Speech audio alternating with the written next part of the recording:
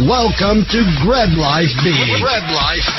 The exclusive podcast for healthy, wealthy, generous men who choose to lead epic life. Or as a few of us say, badass rich guys who do epic shit. And now, your host, Pat Hiban. If this is empty, this doesn't matter. Glad you were home. I'm always home. I'm uncool. Me too. You're doing great, dude. The only true currency in this bankrupt world is what you share with someone else when you're uncool.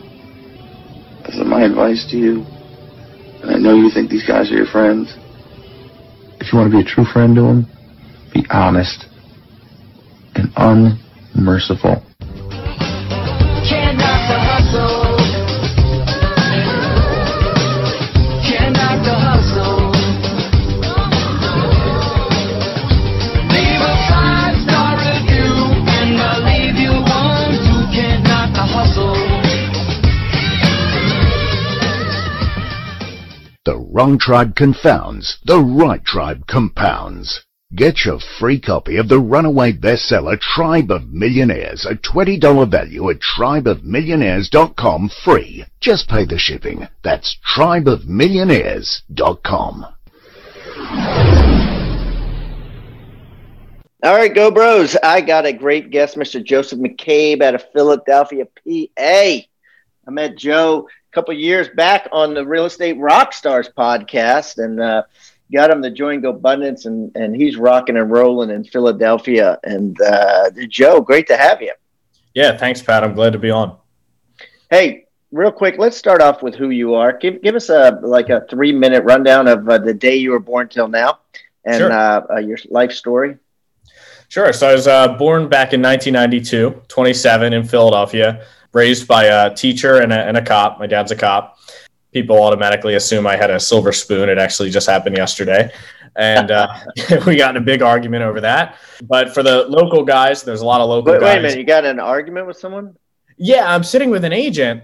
And, you know, sometimes people throw jabs in the conversation. And she's like, you know, not everyone's born with a spoon. And I'm like, all right, I'm going to ignore that one. And then she said, and, you know, not everyone has a grandpa. She went there. Oh, yeah. And then she's like, not everybody has a grandpop to give them money to start their business. I was like, what are you talking about? I was like, are you talking about me? Because when I started my business, for the first year, it was mortgage payment or pay the rent for the business. And a lot of times. Yeah, she was calling you a mama's boy to your face. Like, where did she get that ammunition? Was she just making this stuff up or was she, was it legit? I think she's got a bit of a victim personality, and she's been in the business a long time. And I think she just feels like someone owes something to her at this point. Like, she's played the game long enough that she should have more. Yeah, that used to happen to me. You know what I mean? People would just be like, you know, I hated it. You know, when I first started in real estate, they'd be like, you know, I've been doing this 30 years. And I was like, yeah, you don't do it right. You know what I mean? Like, clearly you don't. You're not. And anyways, it's fascinating. All right, go ahead. Finish your story. Sorry. No, you're good. You're good. But for the local guys, I went to St. Cecilia's in Fox Chase and Father Judge High School. I then went to Penn State for 2 years, and I was in ROTC. Decided to switch jobs from, I was going to be I think I was going for nursing, actually, at the time.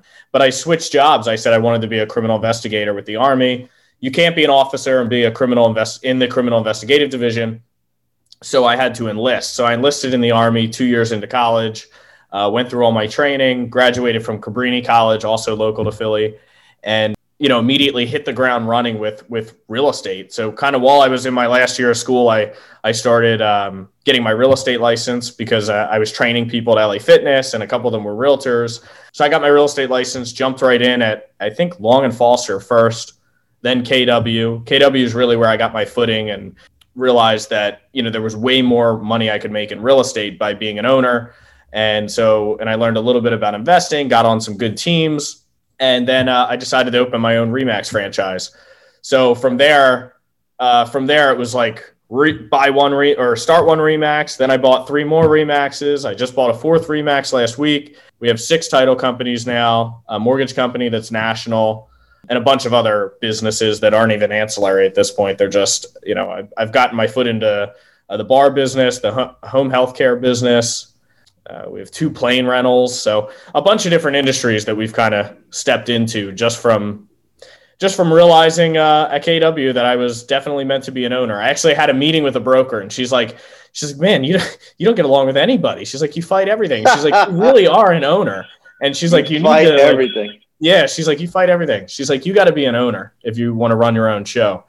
And so they really pushed me to do that. Wow, that's great. Yeah, and it goes back. There's an old saying that says, "Talented people push you." I think we all have to remind ourselves of that, because obviously you get pushed too by probably your best guys and girls. But whenever somebody's just annoying me, I think about that saying, "Talented people push you," and it just means that they're really fucking good. You know what I mean? And right. They may be better than you, but it doesn't matter. You know what I mean? You want them on your side pushing you. It's a good thing. But it's hard because you react. I used to have people and I would react, and then I'd have to worry about them leaving, and I'd be like, no, I don't want them. I think they're really good. You know right. what I mean? Like, Yeah, everyone wants to tell you how to run, especially in real estate. It's the agents, they all like to say, and they know, and they'll jab you with it. I could get a better deal somewhere else, and it's my business. I could take it home with me. And at the end of the day, you don't want to lose them, but you don't like to feel threatened either. And it's kind of a tough thing to deal with, because really they're just trying to give you their advice. But for some reason, the majority of them want to tell you that they could leave if you don't do it. Yeah, man, that's crazy. So you just bought your 4th RE/MAX. Here's the question, right? What kind of multiple are you buying real estate brokerages for? Let's say, today is November 25th, 2020. So we're at the end of 2020. There's a lot of people in GoBundance that are doing their one sheets with multiples. And there's other people on the outside that aren't in real estate that are saying, man, your multiple is whack, right? That's not, you need to lower your net worth on your one sheet. So tell me about what multiple is realistic these days for a real estate brokerage. So I'm buying at less than 3 times for most things. 3 times the EBITDA, like NOI, like the actual net operating income. The net operating income. Oh, that's not bad. Like, I think a lot of these guys have them at 3.5. So you're paying a decent market value. You think you're stealing them at 3? I'm stealing these companies. I'll tell you why. So everything that I've bought has been 100% leveraged. Not that I've 100% leveraged the equity and the value, but I've 100% leveraged the purchase price. So everything seller financed. I put a very, very small amount of money down. Everything I bought. I mean, I have 115 properties. I forgot to mention that, but we talked about that extensively on Real Estate Rockstars. Yeah. But people didn't hear that. So go ahead and talk away, because they're probably like their head is spinning out. 27-year-old guy. I think he's full of shit, is what they're saying. So let's dig deep into this. So that's how I sell the deal. You got to be full of shit to sell the deal. But everything we bought is like the 115 units between Pittsburgh and Chicago, and we're taking down a deal in Kentucky now. I bought RE/MAX affiliates. The local guys will know them, Alan Stassen's offices. I bought that in April, almost fully seller financed. I only put down $100,000. So when you say seller finance, so like, give me some particulars. Like, what interest rate are you, and what were the terms? Let's just say, what are the financial terms? Yeah, and his deal was even better than that. So his business, I took his P&L, and he was showing a negative $50,000 profit per year on average. I was like, well, how the hell are you doing that when he's like the number 1 RE/MAX affiliate? It doesn't make any sense. And he was top heavy on staff. Like, he had 9 staff members. I operate each office with 1. He had 9 staff members in 1 office. So when I looked at his P&L, you operate a similar volume office, similar amount of agents with 1. Yeah, so each office has one office manager, and then she's it's all girls at each office. So she's responsible for their commission payments. And then we have 1 conveyancer that actually works for our title company, our in-house title company. So, we have 1 conveyancer, one compliance officer, and the guy's a total dick, but he does a great job and people love him. And then one office manager in each place. That's funny. And okay, so does Remax, like I know at like Keller Williams World, like they say, hey, you got to have, a team leader, you got to have an accountant person, and you got to have like, you have to have it set up 1, 2, 3, 4, or you're in default of the franchise agreement. Is Remax like that? I was talking to one of my attorneys, and he's a litigator from he's a friend of mine now, and he was just looking through the franchise agreement for fun one day. We were at lunch, and he's like, this thing is just written so that you are always in default. And I was like, yeah, it makes sense. They always want to be able to come in and take you back if they wanted to. That agreement, all those franchise agreements, even for our home healthcare companies, they're all written so that we're always in default. You could never adhere to everything in there. It just kind of is what it is to be a part of the brand. Remax doesn't. The only thing Remax really cares about for us, though, is, hey, don't mess with the logo, don't mess with the trademarks and the color scheme, and we'll pretty much leave you alone. So just looking at like when I think Keller Williams is a lot tighter. I think that Keller's not their franchise agreements aren't an empty threat. Like they would, the regional director, whoever it would be, it's almost like their job would be to keep tapping away at you until you hired the person that would be that you're not hiring, violating. You know what I'm saying? Yeah. I mean, they're a very structured franchise, like, and Remax just doesn't do it. Remax really sometimes is more like a license in a way. And they provide some real, I mean, every franchise now provides the same tools. There's nothing proprietary or special about any of them. It's all the same stuff. And we all know 70% of the agents aren't using them, probably even more than that. Like Remax Affiliates has been around since 1979. So getting anybody to use technology in this office is impossible. But we're doing it now. We're pushing it towards them. But Remax is pretty good about, providing tools, not that everyone uses it, and then just kind of letting each office run itself however they want to. Yeah, and it's just a different philosophy. It's not right or wrong. I agree with you in that, the majority, I don't care whether they're agents or just people in any business. When you start throwing the technologies and these systems and all this stuff at them, if only 30% actually use it, you almost have to be like, that's okay, rather than spending all your time and energy pushing and forcing and, whatever. And then they just leave and go to another brokerage, it's because I'm on my back all the time for this stupid stuff, I have agents that still make us have listing and buyer packets, blank ones, printed out so they could do it by hand.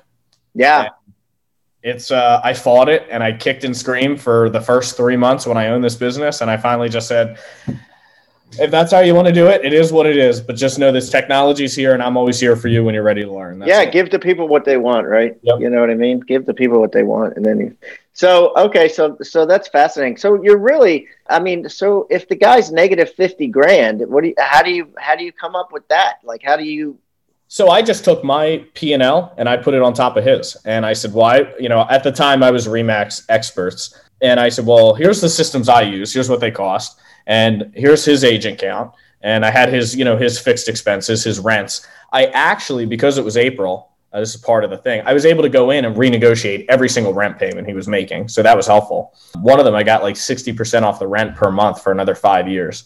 And you just said, I'm the new sheriff in town. And I said, I'm the new owner. I said, this guy has a personal guarantee. And so just look, I'm either going to move out and you guys are screwed, and good luck leasing up commercial real estate right now, or I need to pay 50% less, because he really was taken advantage of. They were paying way too much. It wasn't even close to market rent. It was a bad deal. I wonder if there's going to be a lot of that going on. I know I own 10% of a Keller Williams office in Annapolis, Maryland, and they're in a god-awful lease. And I believe, and I'm not sure for this because I'm kind of on the outside, right? I just look at, I'm not like hands-on at all, that there was a personal guarantee on it, and it's like a 30-year lease. Damn. And I'm like, I need to, what advice would you have for someone that did that? And now's the time to do it. I would take a real scummy attorney with no soul and go to them and be like, we're not paying the rent. Here's the new rent we're going to pay. and just renegotiate it. It's the time to do it. I've done that on a lot of things. It wasn't even just our, just right now. What's the girl's name that does all the seller financing with businesses? She's always on. She was in the cannabis industry. She had really good. Is that who? Cody Sanchez? Cody, yeah. A lot of what Cody does is exactly what I've been doing with all these companies locally, like home healthcare businesses. We bought one in Lake Jackson, Texas, one in Pittsburgh. A lot of these people were just scared of what's going to happen. So home healthcare, you mean like nurses that go in there? Yeah, ours specifically is more home care. I always say home healthcare because it rolls off the tongue, but it's home care. So just basically a one-on-one with mom and dad in the home. So non-medical. Technically. So have you met Joseph Westler? I don't think so. He's out of Charleston. I'll connect you. He's the GoBundance brother out of Charleston, South Carolina. He just bought 2 of those. Oh, okay.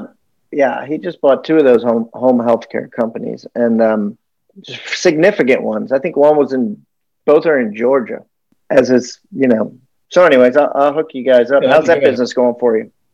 Really good. I guess in that business, no matter what administration comes in, we'll be protected. But that's a scary piece of it.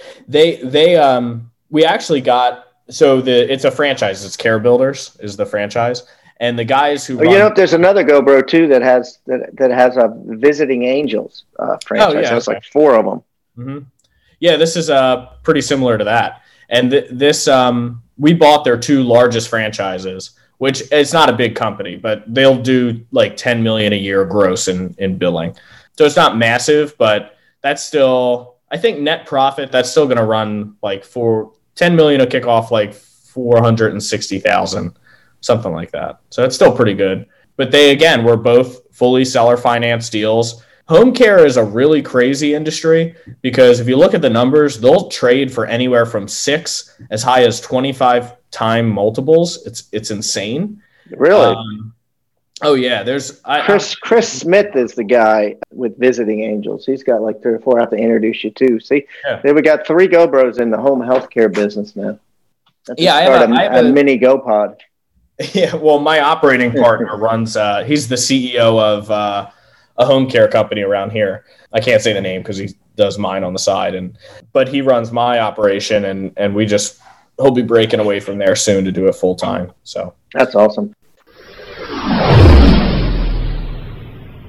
The wrong tribe confounds, the right tribe compounds.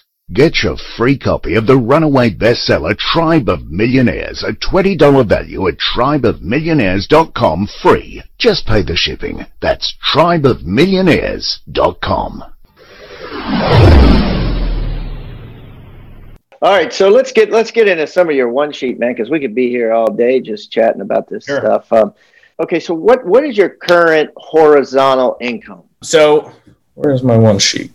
I actually have a different version of it.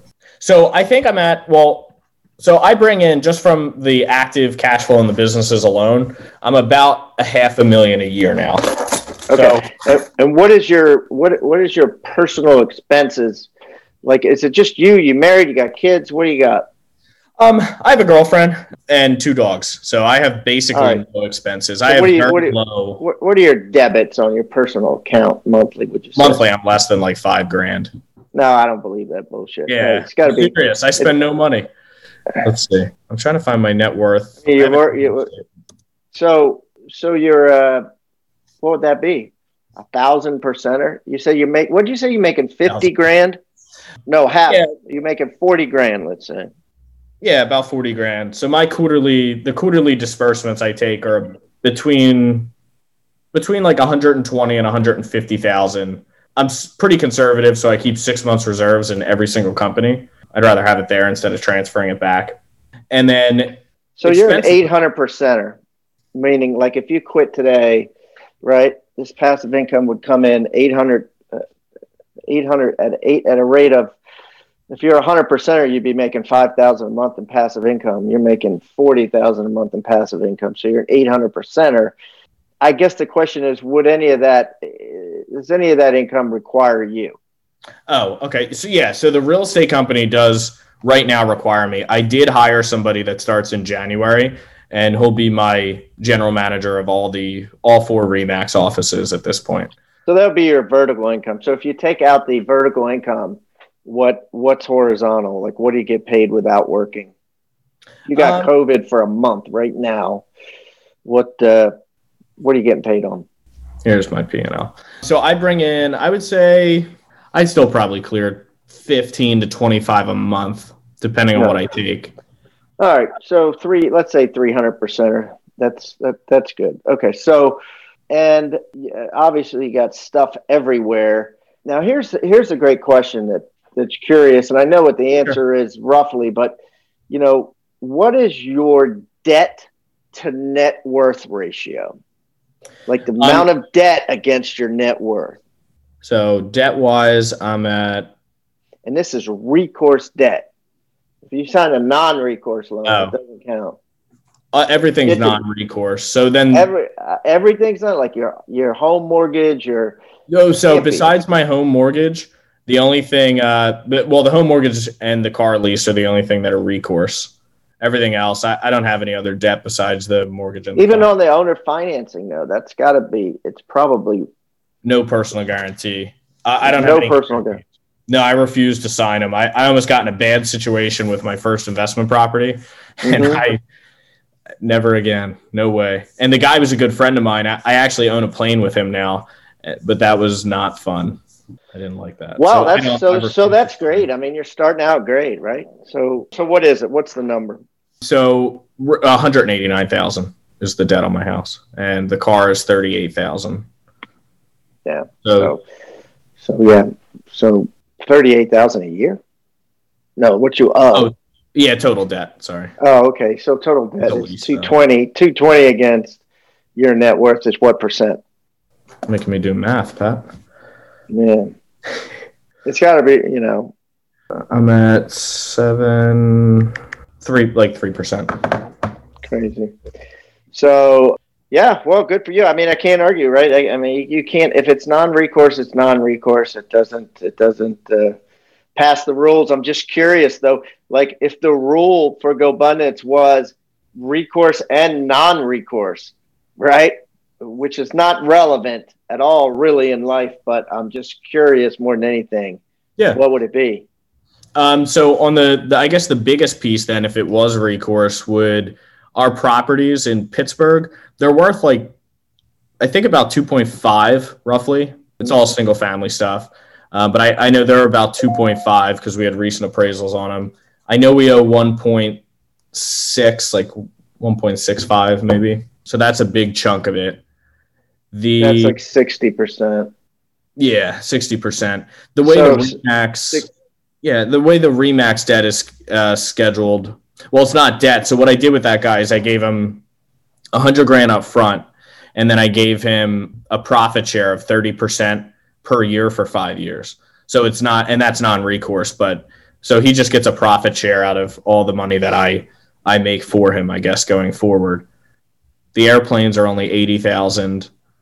So, I mean, what would you say, like 60% you think is realistic? I mean, we don't have to get exact. Yeah, maybe 60. Less than that. Probably like 40%. I'd say about 40%. Really? 40%. That's pretty awesome, dude.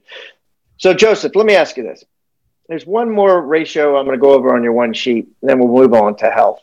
But what is your horizontal to net worth ratio? If you took that $20,000, right, that you're getting a month horizontally, not the RE/MAX income, not the in the business income, just the horizontal part of it, whatever that is, divided by your net worth. What percentage return are you getting on your net worth right now?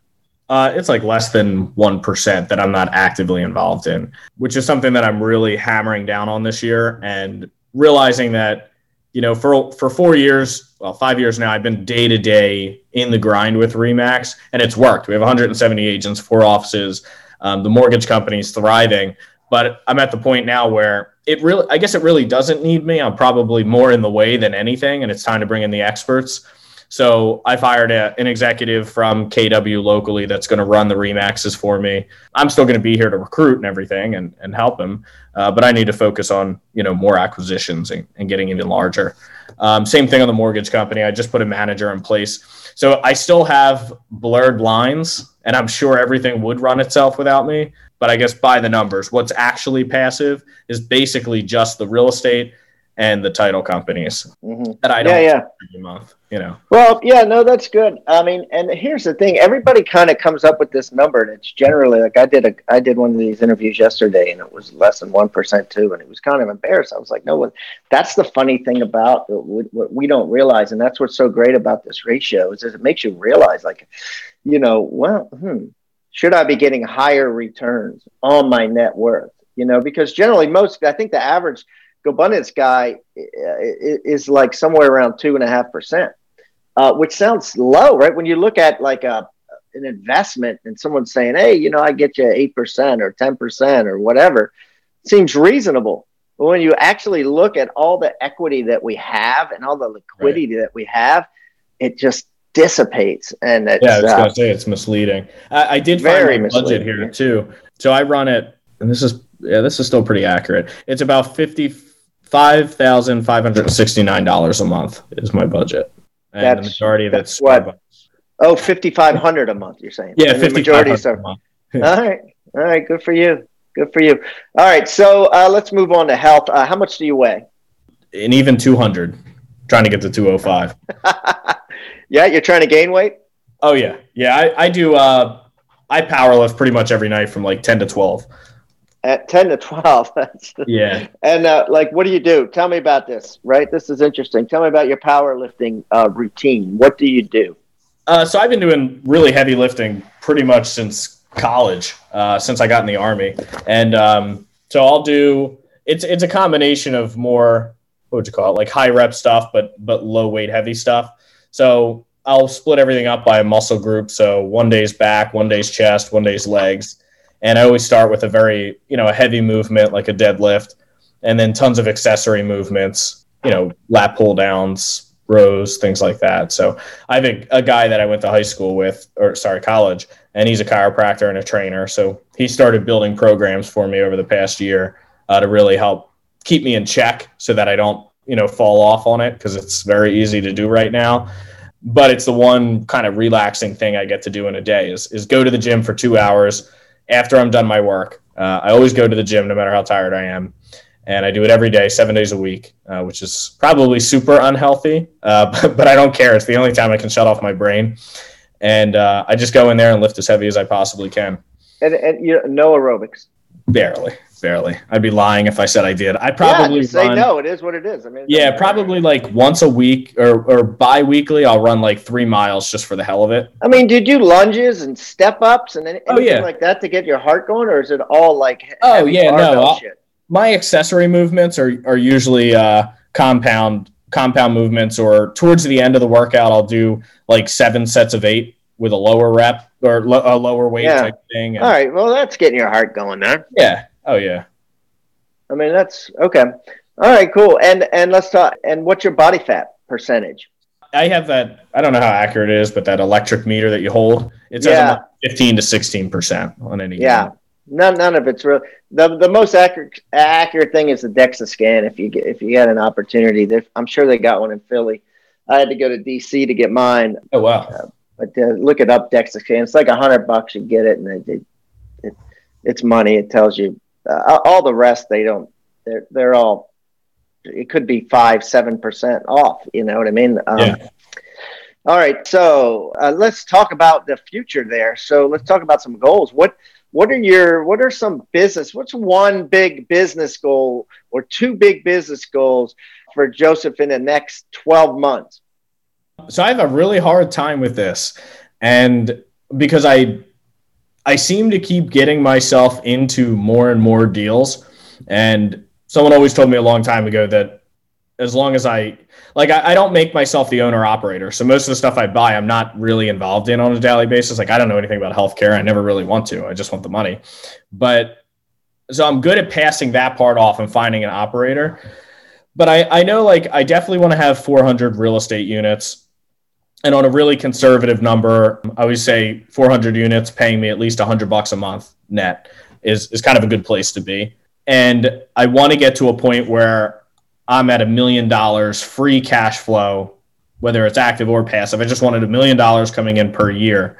And so next year I'll hit that for sure. So I've already set my goals too low, but that's what they were. And I haven't hit the real estate goal yet, but I'm aggressively working on getting deals under contract to get there. Nice. And so how many do you have now, did you say? It's 115. 115. So give me 12 months. How many do you want to have in 12 months? In 12 months, I think I can get to the 200 number. And 200. Now, aren't you a little afraid of putting square pegs in a round hole and overpaying in this market? So that's the one thing that has made it hard is that, like, for me to buy my first real estate portfolio, the 70, I think it was 77 in Pittsburgh, something like in the 70 range in Pittsburgh. That was 100% seller financed, and I had 1 year to refinance. For me to find that deal, I easily submitted 250 letters of intent because I had to find some guy that was like, okay, yeah, I'll give this kid I'll give this kid all my property, 100% seller financed and at a discount. So I buy everything real estate related automatically at like 75% loan to value. And and this is from me just not having money at the time. I knew I needed something stable. It needed the cash flow. I couldn't be in a situation where it was value add. I would have lost everything. So I've always bought everything super conservative, which has forced me, like, Philly's not an option. Pittsburgh was an option. The Midwest is an option. And multifamily was definitely not an option because it's so inflated. A lot of their prices are so inflated and everyone's buying multifamily. So I've been kind of funneled into the single family market, which is good because no one else is buying it. So I've been buying a lot of single family portfolios, and the expenses are higher, but the financing is usually, at least in my opinion, and the people that I've been working with, it's usually easier, and sometimes the terms are more favorable. So but you're having to get commercial loans at this point, right? I'll do a single family blanket loan. It's a commercial loan, I guess, but yeah, when's it expire? 5 years? We got 10-year terms on ours. So we have 10 years, and it's on a. Yeah, I think the one thing that I'm seeing is a lot of people doing what you're doing, and all these loans are going to expire around the same time. That's the thing I would do is just do whatever you can to try to, even if actually some expire in 5 years, it's better because if you can get out without a prepayment penalty and refinance, at least they're not all coming at the same time. Yeah, so I think our and I didn't do this on purpose. It was I didn't know anything, so it was just set up this way. But I think in 5 years we don't have a prepay. So our plan was like, okay, we've paid. I guess that's probably best. Yeah. And then maybe plan on selling a couple in 7, 8, 9, so you don't all of a sudden have all this refi. Because if the market sucks in 10 years, it could be problematic, 90%. Right? Yeah. All right, cool. So what about, personal goals, non-business goals? Give me a non-business goal for the next 12 months. So I it's kind of ongoing, but I'm finishing up my pilot's license, and that was a big one for me right now, wrapping that up. So I'm at the point now where I just have to pass the ground school, the actual test, take the actual test for the FAA. And then I'm working on, I keep telling my brother I'm going to do this because he's big into jiu-jitsu, but finally going to start jiu-jitsu with him next Thursday, I think. So. Oh, yeah? Yeah, so I'll get into that. I always tell him I have a gun. I don't need to learn to fight with my hands. What's he say to that? He says if he gets close enough, I'm not going to be able to get the gun, but we'll see. I told him we should try it out. You mean he's going to hit your hand before you could get it? Yeah, he's pretty big into grappling. He loves that stuff. Yeah, I guess that's what jiu-jitsu is, right? Yeah, it's all grappling and chokeholds, but I'm gonna get into that this year and really learn the martial arts and diversify the sports. I've done it on and off with him all year. Like maybe 3 times a month I'll go, but that's not enough to become proficient. And so I'm gonna work on that a lot. And with the flight training, I'm gonna go immediately from private pilot. I'm gonna get the instrument rating.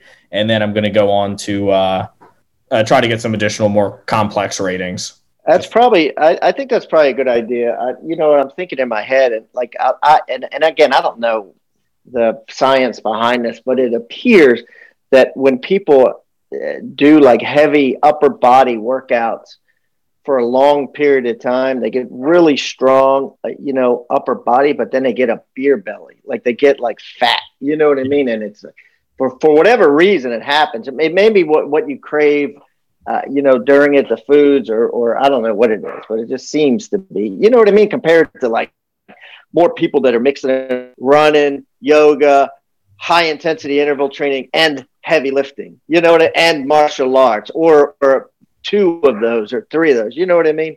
Yeah, I always like you're less. We always joke in the gym because it's like, okay, yeah, you have a 6-pack, but I can bench 450. We always go back and forth with the guys that are right into that stuff. What would you rather have, right? Yeah, bench 450. Yeah. That's kind of high school too, right? I can bench 450. Oh yeah, it's super caveman. Well, you'd have won states too if coach put you in. He did, right? Oh yeah, it's all ego. We're like caveman. It's not good. Oh man. Well, let's wrap this up, Joseph, with a question from the GoBundance app. Are you ready? Yeah, sure. All right, Joseph McCabe. If you could send a message to the entire world, what would you say in 30 seconds? Well, I guess it'd be my normal resounding message, which sometimes comes off too aggressive to a lot of people, and that's why I need a second in command at Remax. But I just think it's very basic, but just people need to stop being victims and take more action. And it started, with what you and I discussed on the beginning of the podcast, the assumptions people make, which is really them projecting their insecurities and their lack of ever accomplishing anything onto you because you have made it. So it's really not that hard to make it. It's really not that hard to make deals. At a very basic level, you just got to stack assets. It's a pretty easy game. Yeah. Buy stuff that makes money. Buy stuff less than it's worth. It's not hard, and take action and go out there and do it. You don't need money, and you don't need to know anything to get a deal done. And so that would be my message to the world. Yeah, your message to the world. You don't need to know anything. Isn't that the truth, right? I still don't. It's the truth. All right, buddy. Well, this has been a blast. Yeah, thanks for having me on, Pat. It's good to see you. In life, to be honest, I failed as much as I've succeeded. But I love my wife. I love my life. And I wish you my kind of success.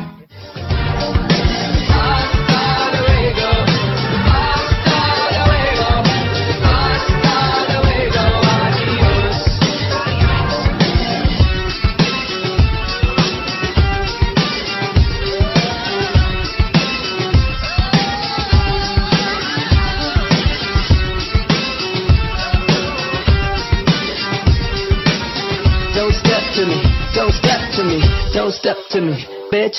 Now you can